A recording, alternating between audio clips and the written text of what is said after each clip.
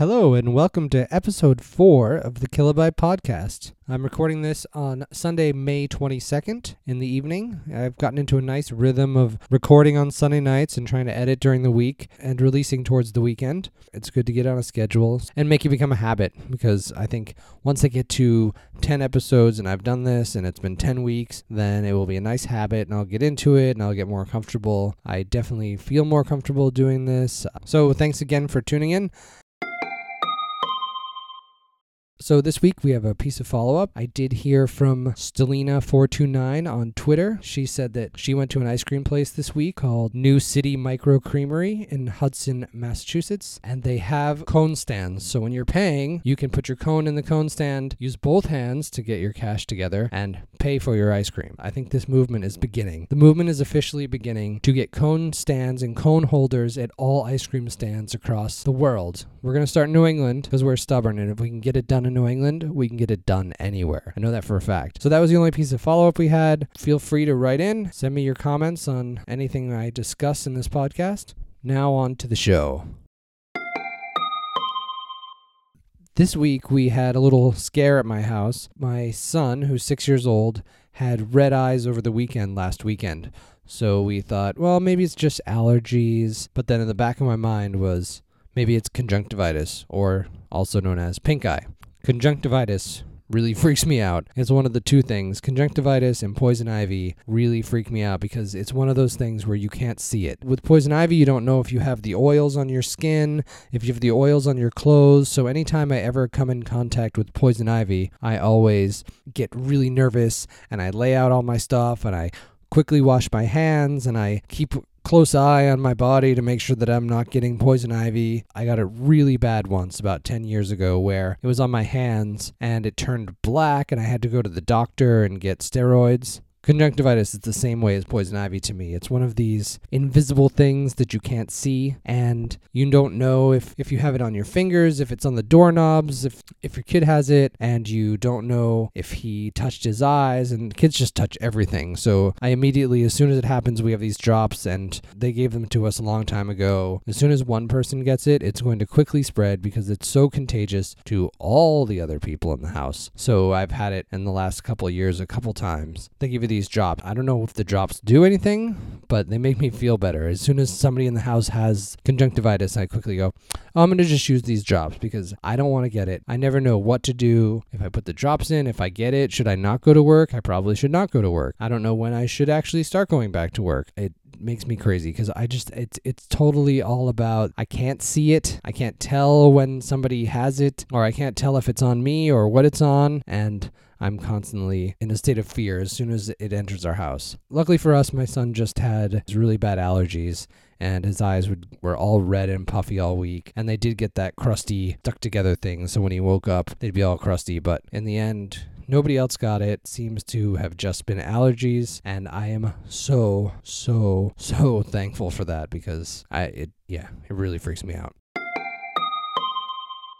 What I'm going to talk about today is a little technology focused, but it's general, so it's not going to be too technical. It's just going to be a quick rant about Bluetooth. Yes, Bluetooth. So for a long time, I avoided Bluetooth. Everybody at work had Bluetooth headphones and wireless keyboards, and I was like, you know what? That just seems like something else I need to charge. I don't need that trouble in my life. Fast forward until last fall, and there was a great deal on Bluetooth headphones, and I just bought the Apple Watch, and I said, let me try these Bluetooth headphones and see how this Bluetooth technology works. I had little experience with Bluetooth. I got these headphones. They were just in-ear headphones, these crappy $20 Bluetooth headphones, and I said, I'll give it a shot. So I bought those. They worked pretty well. I could have the phone somewhere else and I could listen to music, and there was no cable, and that was really nice. Unfortunately, they didn't really stay in my ears. I love the headphones that come with the iPhone. They work perfectly for me. They fit perfectly in my ears. They stay there. They never fall out. They're great for me.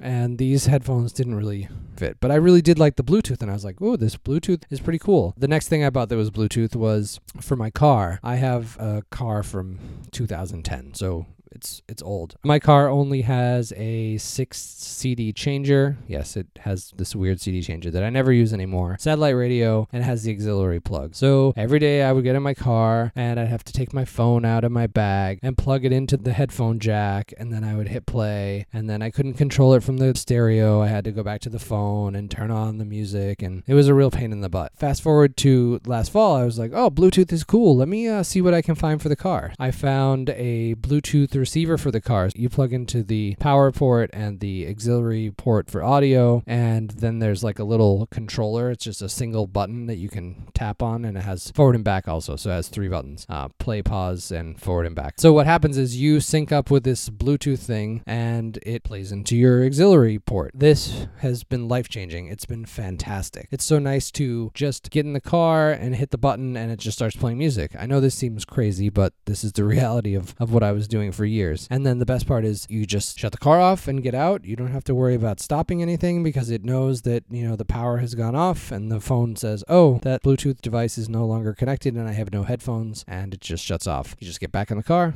and you're good to go. That all sounds well and good, and it's worked pretty well. Sometimes when it's cold, I have to unplug the Bluetooth thing and put my hand around the plug for 20 seconds, and then I push it back in and it works. Now, I don't know if that's just voodoo magic or if I just need to unplug it, but that seems to be what works, is putting my hand around it to warm it up or something. That's been kind of one bump in the road. The other bump in the road has been trying to use Siri. The problem with this is the Bluetooth button controller thing has a microphone on it. So whenever I try to use Siri now, it tries to go through that microphone, which seems to be a piece of crap microphone. So Siri never hears what I say, and it just gets confused. Siri gets confused usually anyway, but it's way worse. It has no idea. So that has been kind of an annoyance. But it's okay. It's a first world problem, and I accept that problem. The other Bluetooth situation I have, so I bought these Jabra-Move headphones, which are Bluetooth headphones. Now, I had never really owned real headphones before that weren't like earbuds or the Sony Walkman headphones that are kind of like earbuds. They go in your ears. So this is my first time getting real headphones that go over my ears. So far, they've been great. I don't like the over ear. It kind of pushes on my ears a little bit, so I can only do it in limited spurts. But for the most part, I would use them at home in the morning. They are Bluetooth, but they also have a wired plug. So right now I'm listening to those with the wire plugged in. My problem with these is sometimes when I'm using Bluetooth, it gets all screwed up and it's out of sync and it skips and it makes me nuts. Again, Bluetooth, while wonderful and while a great technology, it's still just slightly frustrating and almost frustrating enough that I don't want to listen. So that's my story with headphones and Bluetooth. I also use Bluetooth for a mouse and a keyboard on my Mac. That has been frustrating because you can't just easily switch between one Mac and another. It's kind of, once you pair one keyboard with one Mac, it's really difficult to switch unless you get one of the new Magic keyboards where you can just plug the USB in. I have that kind of worked out. I have one wired keyboard and that's been fine. In conclusion, Bluetooth is a great technology and it makes things a lot easier, and it's improved lots of my daily use of my devices, but there's still some stuff to work out. There's still some inconsistencies. Sometimes it won't sync up, and then I hit play and it plays on the device, or Siri will use the wrong microphone and then won't understand what I say, or phone calls come in and I try to answer the phone call and it's using the microphone from the Bluetooth and not the microphone on the phone, so I can't really talk to people, and I'm scrambling around all while driving trying to work this out. So that's it. This week I did a little bit of complaining, which I like to do a lot, and hopefully I will try not to do too much. I hope you all are enjoying the podcast. I hope you enjoyed this week's episode. Thanks for listening, and have a great day.